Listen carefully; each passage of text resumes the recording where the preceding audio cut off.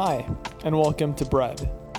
This summer, we're beginning a new series that we're calling Jesus with People. And in it, we're drawing our attention to interactions that Jesus had with various groups in the book of Luke. In seeing how Jesus responds to people and how people respond to him, we see ourselves. And this helps us to be more fully aware of his presence, more fully alive, and better equipped to do his kingdom work here in our city. Take a listen. Amen. Amen. Welcome, everyone. Very nice to see you. Thank you, band. That was lovely. Good to see you. My name's Ed, for those of you who don't know me, and along with my wife, Hannah, I lead the church that meets here. You're very welcome. As we always say, you're here on your own terms. Be as engaged or not as you like. We love you, and you're always welcome. If you want to get more involved, just to reiterate what Nellie was saying, volunteering is a great way of doing that. And join super small groups, which will be starting up again in the next few weeks when these courses are finished. Anyway, good to have you with us. We are coming to the end. In fact, this is the final talk on a series entitled Jesus with People. So we've looked at Jesus with women, with the sick, and today we are ending with Jesus with the powerful. So that should be great. I took a year out between the end of school and my starting college in Cambridge, and part of that year, it's quite a traditional thing to do in the UK, you go and sort of travel and find yourself. And I travelled and found myself in Micronesia, of all places, which is a small group of islands, Guam, which I think America owns, right? And is a joke in The Simpsons about being sent to Guam. Anyway, Guam is one of the islands in Micronesia, and so too is the island of Yap. Now, Yap is a very small place. It's beautiful. And I visited there, and there are very few tourists. It's basically scuba divers and missionaries. That's about it, and me. It's sort of more or less untouched. And in fact, the traditional dress, which most people on the island wear, is just a blue skirt. Men and women, just a blue skirt, nothing else. In fact, there is an episode of Survivor, my favorite, an early episode where they visit Yap as a sort of reward challenge. And there's a guy on it called Eric, who is this sort of the most innocent, naive young guy in the world. He's an ice cream scooper from California. And he goes there on this thing, and there's this traditional dance that the people on the island do with the ladies and the men just wearing skirts. And he says the immortal line of, "I have never been around so many boobs." So that's an idea of what Yap is like. Anyway, that's not the point, but that's what Yap was like. The point is, whilst I was there, I met some missionaries. And these missionaries were from America. And they said, "Could we do a presentation of our faith to you?" And I thought, in for a penny, in for a pound, I'll do that. Let's listen to their presentation. So I sat down with them, and they had a little kind of flip board with some images on it, and they talked me through their faith. And I listened dutifully. But after a couple of minutes, they brought up a picture that looked not unlike this, of Jesus. And I said, "I don't know much, but I'm pretty sure that's not what he looked like." In fact, he looks quite a lot more like you than him. Anyway, and I was pretty clear that they did exactly the same presentation to all the people on Yap. Just so we are clear, Jesus probably looked a little bit more like this, given that he was, after all, a first-century Jewish Nazarene. That's actually an archaeologist's portrayal of what they thought he probably would look like: bone structure, time of age, etc., etc. It's funny, isn't it, how we can create Jesus in our own image. We make him what we want him to be, rather than who he actually is. Now, the white, blue-eyed Savior Jesus has obviously been used by misguided Christians throughout history to justify some truly terrible and atrocious things. Hopefully, we are all aware of that, and we don't need to necessarily elaborate on things right now. Because I wonder, though, for our urban, liberal, secular context of 21st century Los Angeles. The problem for some of us is perhaps the pendulum has swung away from something that is clearly wrong to something that is also a little bit distorted. Rather than Jesus being purely the God of the powerful, colonializing white force to take over the whole world, Jesus has become, for some of us, actually the God who stands against all human instances of power or influence or status or position. He has been distorted, in fact, to a figure who is only concerned with the poor. Now, of course, don't get me wrong, Jesus spends the vast majority of his time with the poor, with the outcast and the downtrodden. Why that is, we'll come on to in a minute. But that does not mean that he is therefore anti, per se, the powerful. When a Roman centurion approaches Jesus, and this Roman centurion would represent the occupying, powerful, godless Roman force, keeping the Jewish people captive in their own land, he would be absolutely despised, the one causing the Jewish people so much turmoil and heartache, who represents everything powerful and wrong about the world. This centurion who commands a number of men who would have been incredibly influential and powerful, yet he comes to Jesus, and Jesus says to his followers in the presence of this man, I am amazed at him. I haven't seen faith like this amongst anyone. And he immediately does what the centurion has been begging him to do, which is to heal his servant. Jairus also comes to Jesus, and Jairus is the synagogue leader.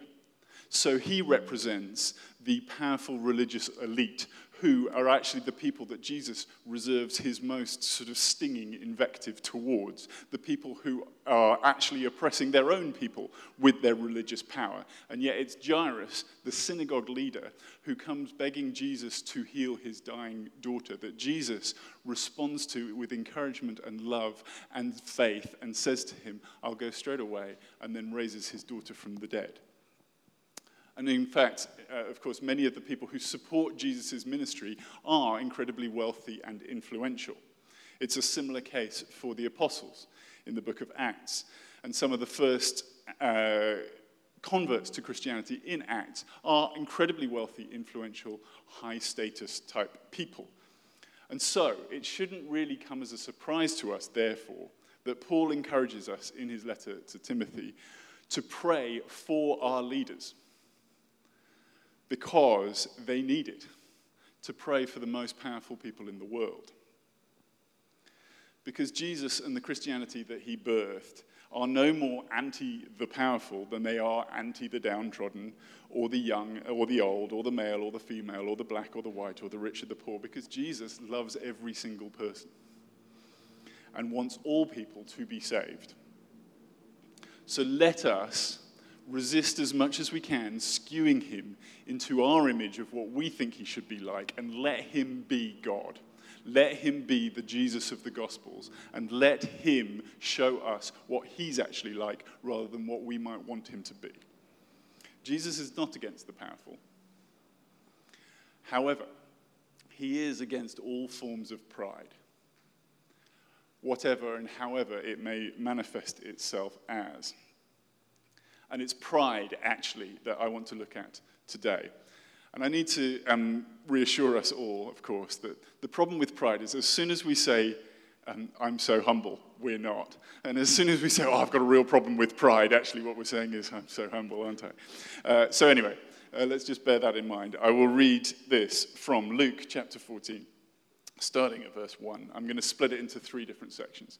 So we'll do the first 6 verses now. One Sabbath, when Jesus went to eat in the house of a prominent Pharisee, he was being carefully watched. There in front of him was a man suffering from abnormal swelling of his body. Jesus asked the Pharisees and experts in the law, is it lawful to heal on the Sabbath or not? But they remained silent. So, taking hold of the man, he healed him and sent him on his way. Then he asked him, if one of you has a child or an ox that falls into a well on the Sabbath day, will you not immediately pull it out? and they had nothing to say. So the first expression of pride that Jesus goes for in this section that we're going to read together is the pride of the religious. Jesus has visited this prominent religious leader, and we're told that he is being carefully watched. Now, the Greek really means sort of ominously watched, surreptitiously watched, watching with the hope, the desire even, that he will screw up. Have you ever surreptitiously or carefully watched someone? This is not religious, but I carefully watched two soccer managers for most of my childhood and early adulthood, who were Alex Ferguson and Jose Mourinho. Now, these people are inhabited by Satan, and they are the people who my team were rivals with. Now, all joking aside, they're basically bullies. I have a real problem with bullies, and these people are bullies. But I would become obsessed with them. I preferred them to fail than my own team to win because I didn't like them so much. But you do this enough, and you realize something's really gone wrong in your heart. Well, anyway, the Pharisees are carefully watching Jesus, obsessed with him, not because they want him to succeed, but because they want him to fail. Because just in the previous chapter, Jesus has actually healed a woman on the Sabbath, causing the synagogue leaders to absolutely lose it with him. They are furious, saying, "You cannot do this." And Jesus calls them hypocrites, saying, "You are so obsessed with the law that you don't actually even follow, that you have missed what I'm actually doing. You're concerned with dead doctrine as opposed to this actual person who has just been healed in your sight." And so Jesus here just rubs a bit more salt in the wound, but also gives them an opportunity to change their mind and heals someone again on the Sabbath, right in front of their eyes. But they have nothing to say. They are silent. Because rather than admit pride, it's always easier to double down on it. Desperately hoping, carefully watching for an opportunity for them to be completely justified. A friend of mine was asked a while ago to preach to some Oxford students at the university because they were about to embark on a week of kind of presenting the gospel to their fellow students. And they'd asked my friend to come and speak to them, and particularly to speak to them about the Holy Spirit and to help them understand how they could be empowered by the Holy Spirit, because basically they were so scared about going to talk to all their friends about Jesus. They didn't really want to do it. They needed as much help as they could. And my friend went, "Great, I love this. I'll come and do this." However, he was disinvited to do that by another student, a student who felt like to talk about the Holy Spirit would bring disunity to the Christians there. Strange idea there. But he felt like it would bring disunity. So he disinvited my friend and then met with him and said to him these immortal words, "Under what authority do you preach the Holy Spirit and empower people in the Holy Spirit?" Which is interesting language, and language that was used by Jesus' detractors towards Jesus. Anyway, the upshot of it was that he was disinvited, he wasn't allowed to speak. All of these people who were hungry for the Spirit, hungry for the things of Jesus, hungry to be filled, so that they might bring God's good news to their friends, to the whole university, missed out on that, and they would have been really powerfully impacted, because I know my friend, and he can do one thing, and that is help people open themselves to the Holy Spirit and be used for the kingdom of God. And then the guy who disinvited him got sick that instant, and was sick for the whole remainder of the week, and then was well again, because the problem with religiosity is it always actually blinds us to the things of Jesus. So everyone lost out. Everyone. Ultimately, actually, all pride leads to a rejection of Jesus. But religious pride is the worst because it tells us we still have him when actually we lost him a while ago, causing us actually to descend further and further and further into our own religious pride in the desperate belief that we will find him again one time, or at least sometime if we just go further into it. And these Pharisees are no different, despite a constant barrage of divinity, of Jesus preaching the good news, of healing the sick, of showing them who he is, constantly barraging them with the gospel. They are not changed. They just sit in silence. Such is the stubbornness of sin. And this, despite God's grace coming after them and after them. God will never tire. He will continue to come after you and after you and after you. But eyes closed to Jesus will never see Jesus, unfortunately. So, can I ask us all some difficult questions? Do we have the symptoms of religious pride? They are a lack of joy. They are judgmentalism, particularly towards other Christians, particularly towards those outside the church. How dare they be like that? And actually, particularly towards ourselves. Symptoms include also the obsession with details. Do you carefully watch others? Do you carefully actually watch yourself? Do you beat yourself up? Are you actually your worst enemy? Well, Jesus is not, and he's come to set you free from all of that. So it's absolutely okay to not have all the answers. You don't, I don't, but Jesus does, and he wants to, in his own time, and not through your hard work, through your beating yourself up, actually release you into a fullness of a disciplined, Jesus-like life by the power of his Spirit. Secondly, he exposes social, economic, and societal pride. Let us carry on, verse 7. When he noticed how the guests picked the places of honor at the table, he told them this parable. When someone invites you to a wedding feast, do not take the place of honor, for a person more distinguished than you may have been invited. If so, the host who invited both of you will come and say, "Give this person your seat." Then, humiliated, you will have to take the least important place. But when you are invited, take the lowest place, so that when your host comes, he will say to you, "Friend, move up to a better place." Then you will be honored in the presence of all the other guests. For all those who exalt themselves will be humbled, and those who humble themselves will be exalted. Then Jesus said to his host, "When you give a luncheon or a dinner, do not invite your friends, your brothers or your sisters, your relatives or your rich neighbors. If you do, they may invite you back, and so you will be repaid. But when you give a banquet, invite the poor, the crippled, the lame, the blind, and you will be blessed. Although they cannot repay you, you will be repaid at the resurrection of the righteous." So, Jesus here exposing something deeper, the pride that comes from status, social status, economic status, societal position. Jesus noticed how the guests had picked the places of honor at the table, and he tells them the parable. Now, pride and status are social issues of any culture, and first century Jewish culture is no exception. Traditionally, in these banquets, there would be a sort of U-shaped set of couches. The host would be at the bottom of the U, and he would have his guests of honor on his right and left, and it would get progressively less honorable to be further away.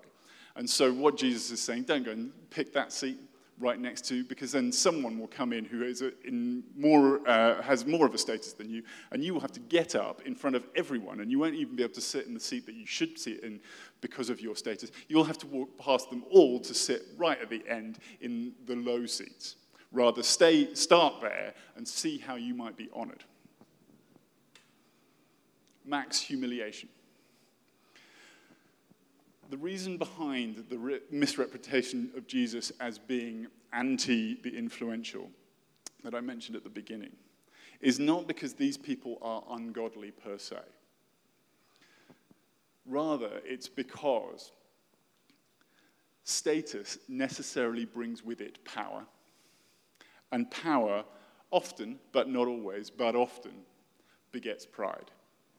And pride for Jesus is the problem.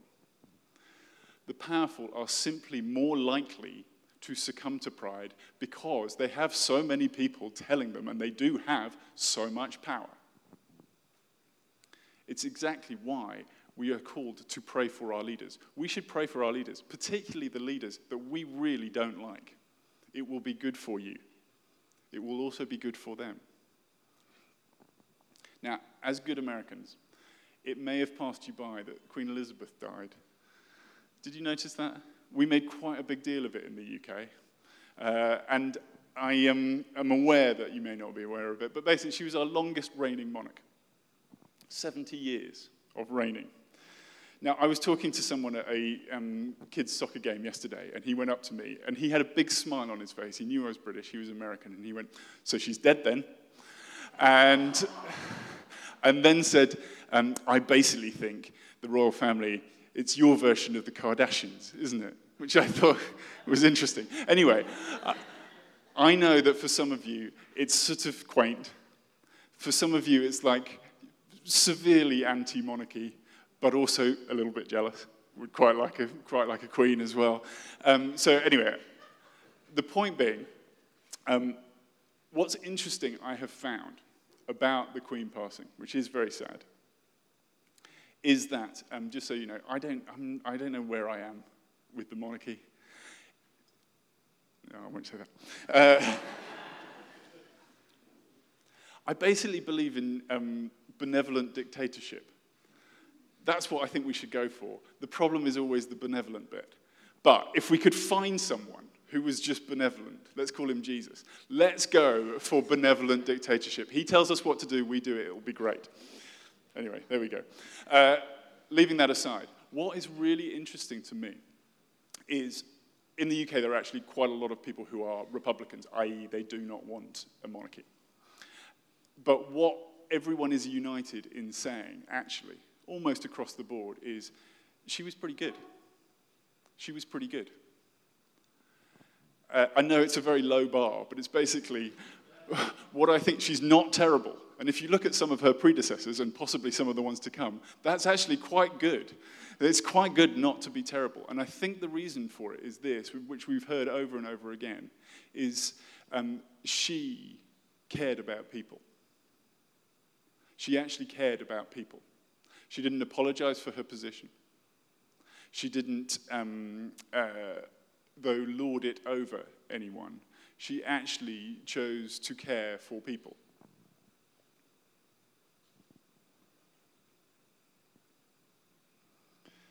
What I want to suggest, therefore, is the reason that people in general have responded very well to her is because she refused to live by that equation that status equals power equals pride.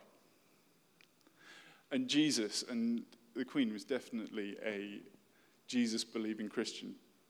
Jesus regards such an equation as destructive to our spiritual health and says that instead it is humility that is the gateway to Christian discipleship. And humility, and I think this is what the Queen did a lot, means ignoring rank and class. That friends can actually be made anywhere, with anyone, including those above us and including those below us. So let us look at ourselves and not think any of us are immune to the same thing. Just because we may be lower or higher up the pyramid, it's as easy for us to hate up as it is to hate down, and it all comes from the same place. If we're obsessed with the wealthy and the powerful, desperate to see them fall, judging them, carefully watching them all the time, we're actually exhibiting just the same thing of the powerful looking down on the poor, on the downtrodden, and saying, "You're a bit disgusting, could you leave me alone?" The point of Jesus' parable is not that honor in and of itself is a bad thing.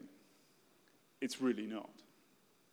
The guest who gets moved up the table is the example that we are supposed to follow after all. Rather, Jesus is against the use of prestige and power for self-aggrandizement. What he wants is for us actually to all experience the honor that is due us. This is what he has come after all, is to lift every single person up. But it is the supernatural, eternal honor of being his children, of having his delight, of having his endorsement, of coming into the banquet that he has prepared for us and entering into his Father's rest, of being with him, of being the unique, beautiful, special person that he has created you to be. It's an honor that sets us free of hating up or hating down. It's freely given as a gift of grace. And when we receive it, we cannot help but give it to everyone else. And that, isn't it, what the world so desperately needs? Finally, verse 15, Jesus exposes pride based purely on personal self-importance. When one of those at the table heard him say this, he said to Jesus, "Blessed is the one who will eat at the feast in the kingdom of God." Jesus replied, "A certain man was preparing a great banquet and invited many guests.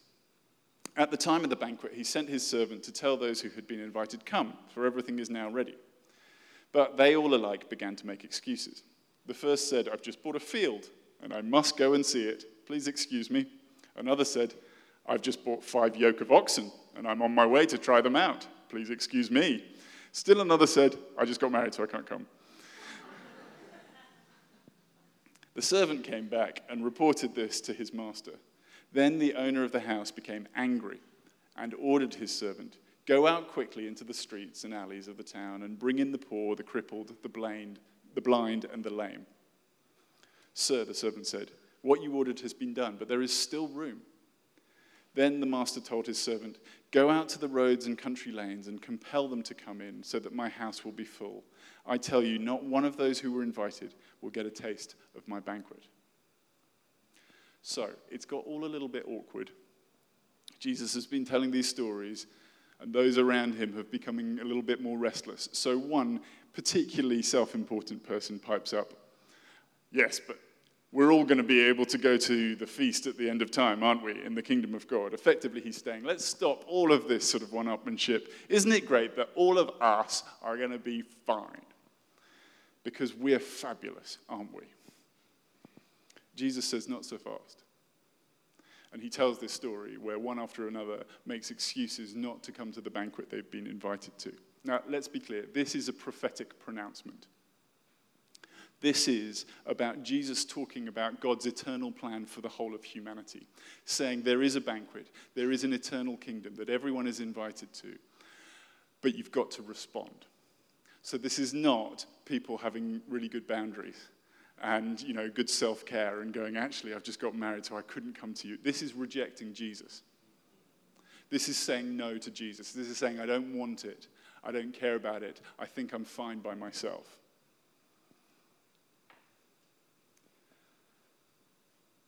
And what those 3 excuses actually reveal is some motivations and some priorities. That I need to be in charge of what I do, not you. I'm not coming. But nothing is more important than recognizing Jesus for who he is and responding to his invitation.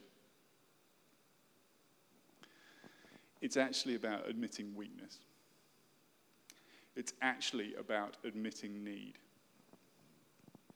The reason that the host orders his servant to go out quickly into the streets and the alleys to bring in the poor and the crippled and the blind and the lame is not because the poor and the crippled and the blind and the lame are somehow, by dint of being poor and crippled and blind and lame, more worthy or more holy or more deserving. Again, every single person in God's kingdom is equal.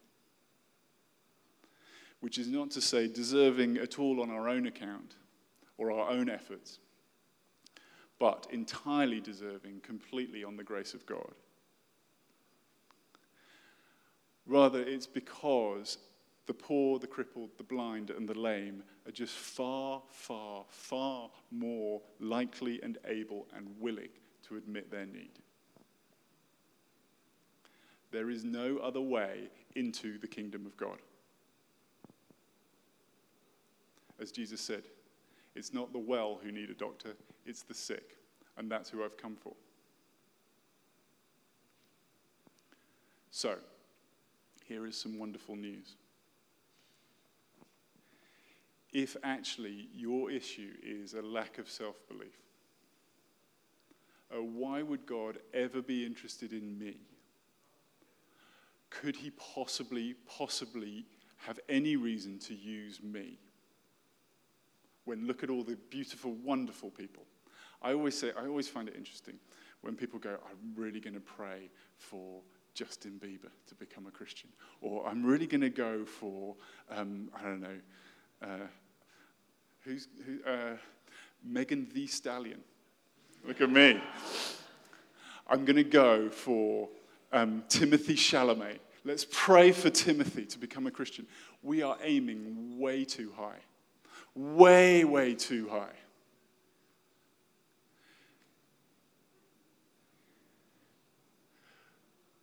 The only way into the kingdom of God is actually needing the kingdom of God.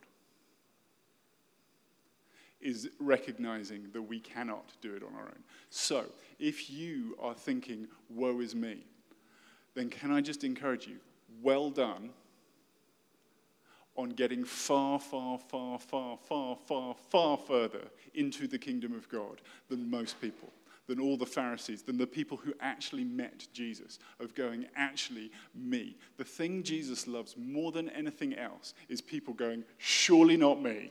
Surely not. You must have made a mistake.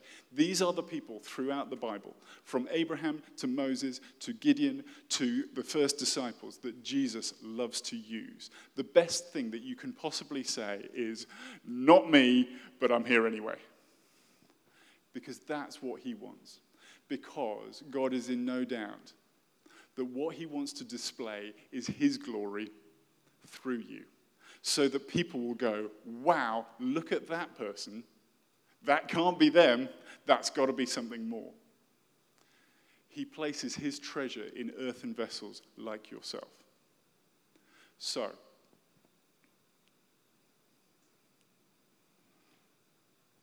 take your doubts and your worries, your feelings that actually God could never use you, and pass them over to him, and let's see what he will do with it. Because he will do extraordinary things. Our vision for this church has always been that every single person gets to play. I don't know about you, but I would be quite bored of just going and listening to me over and over again. It just gets boring after a while. Or going somewhere where the worship is just, I listened to wonderful worship and I didn't really partake and I didn't do anything and I didn't change and I didn't get used. Church is for everyone. It's for you and me, because God has chosen all of us to be what is described in the New Testament as a priesthood of all believers. You have unique gifts. You are made in the image of God. You are like his icon. You represent him. And what you can do in his power is extraordinary, beyond your wildest dreams. As Jesus says, you will do greater things than even I have done. Do you believe it? I know you don't, but you should, because it's true.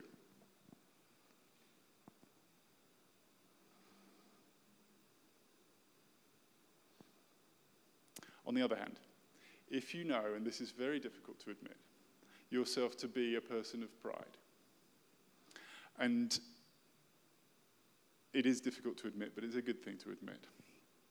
Can you take Jesus' commands seriously? To get over yourself. The thing with pride, it's nearly always a symptom of actually a lack of self-belief rather than arrogance. It's a defense mechanism because we don't actually believe in ourselves at all, so we look down on other people. It's why the religious are so often actually secretly their own worst critics, beating themselves up in the silence. And it's why bullies are so often the ones who were bullied in the first place. We do not need to puff ourselves up with our own self-confidence. What we need is for Jesus to fill us with his confidence. The confidence that he calls you to become the one he loves, to become the one who can be used for his glory. So let me just end by talking a little bit about humility. Now, Britons have cornered the market in false humility. We are brilliant at false humility. What we say is, oh no, I couldn't possibly. Whilst all the time thinking, I really could, but I'm not going to tell you because I'm polite and British. Christian humility. Think of Jesus, the archetype of humility. Did he at any point deny exactly who he was? No. Did he at any point not use all his gifts and calling for God's glory? Did he say some extraordinarily, seemingly arrogant things if they weren't backed up with the truth? Yes. Did he do some extraordinarily, arrogantly powerful things if they weren't backed up by the truth? Yes, because he knew who he was, and yet he is the archetype of humility. So, do not hide your gifts under a bushel. What God has placed in you, he wants to use. And they will be a multifaceted, don't worry about other people. Comparison will kill you. Do not compare yourself. You're better than that. Don't compare yourself to anyone. Compare yourself to yourself, the one that Jesus wants to make you, and see how you're doing. Because the more that you let him fill you with his power, the more all your gifts will come to the fore, and you will actually use them not for terrible ends, but for glorious ends as he directs you. One of the great traditions of the church that we came from was that everyone did actually believe this, the actual gospel. And it meant that everyone knew how to pray for people, everyone knew what their gifts were, and everyone used them. Even the janitor. The janitor was a very odd man who I love, but he was quite an odd guy, and yet he had drunk the Kool-Aid. He had been there receiving from God, allowing God to fill him with his power. And just before we went, he came to me and said, Ed, I've been praying for you, and I have I felt like God showed me what he wanted to say to you, so I'm going to share it with you now. And he said, I've been reading this passage from Acts 17. It's a passage that 3 other people independently had for me about planting this church. And he said exactly the same thing. And I just burst into tears because it was God speaking through him. And he was totally unfazed by it, just going, well, of course he would, because I am a child of God. And so are you. So don't hide your gifts. Give them back to him and see what he will do with them. Good? Good.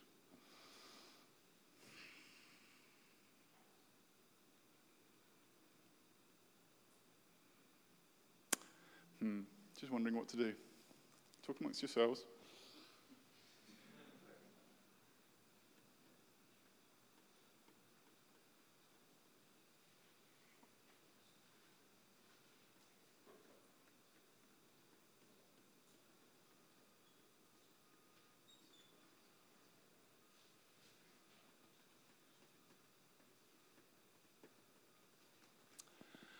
Humility is not self-denial. There is a tradition that I'm a Christian, therefore I've got to let everyone walk over me and treat me like a piece of crap. That is not humility.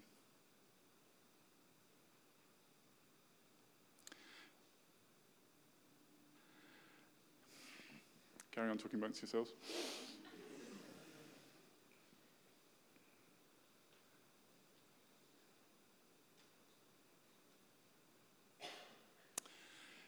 This is what I think God is saying.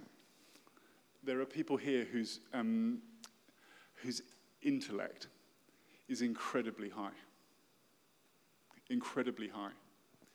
And what I feel like Jesus is saying is, I'm sorry that you have felt like people haven't recognized you in the church, or your gift has not been recognized. Because I gave you that intellect, and I love it, and I am the cleverest person alive. And I love that you're very clever too, and I want you to be a force for real change in my kingdom, the way you think. Just in general, for all of us of lower intellect, we can just admit it. Wouldn't the church do with some real interesting, dynamic new thinking? Being able to express the things of Jesus. Couldn't the church do with, a high intellectual bar? Wouldn't that be good? So that's what I felt like God was saying. that he made you like he made you because he wants to use you. And often the church has neglected the brain.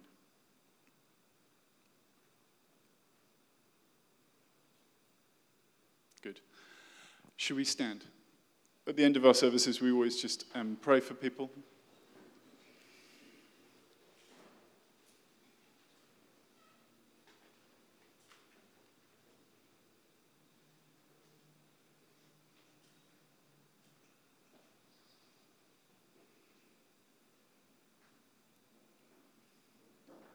Particularly in relation to research into brain chemistry. That's what I feel like God's saying. There's someone here who actually is excited about how the brain works, and this is your field of speciality. And God is excited about that too. And I just want to say to you that God really endorses that in you, that he wants to fill you again with his Spirit so that you can see where he's leading in this. This would be extraordinary to help us understand better how to, and it's really with the view to healing people. Brain's not working properly. If that's you, I'd love to talk to you afterwards and pray with you. But let's stand and let's open our hands just as a sign of being open. You might want to close your eyes.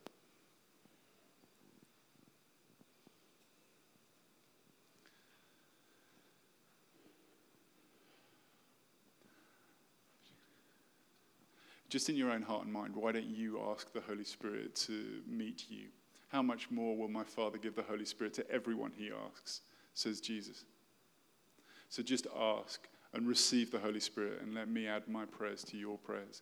Come, Spirit of the living God, would you fall afresh on your people now? I bless what you're doing.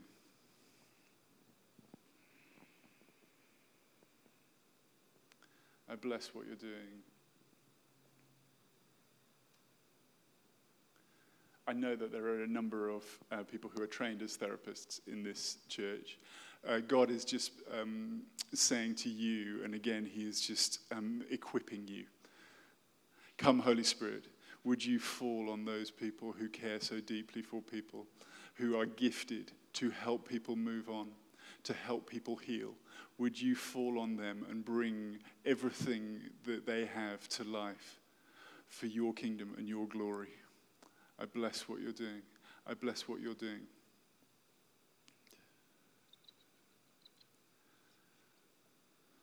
Thank you, Jesus. So we're going to pray for anyone who wants to. You don't have to say anything, just come to the front. It would be good to be filled with all that Jesus wants to do for you. The band are going to come and play. But may God bless you and keep you. May he make his face shine on you and give you his peace this day and forevermore. In Jesus' holy name, amen. Come and find a little spot on the floor. We'd love to pray for you. It's good just to receive as much from Jesus as you possibly can get. Otherwise, see you next week. We're starting a new series. Very exciting on the book of Colossians. It's going to be wild.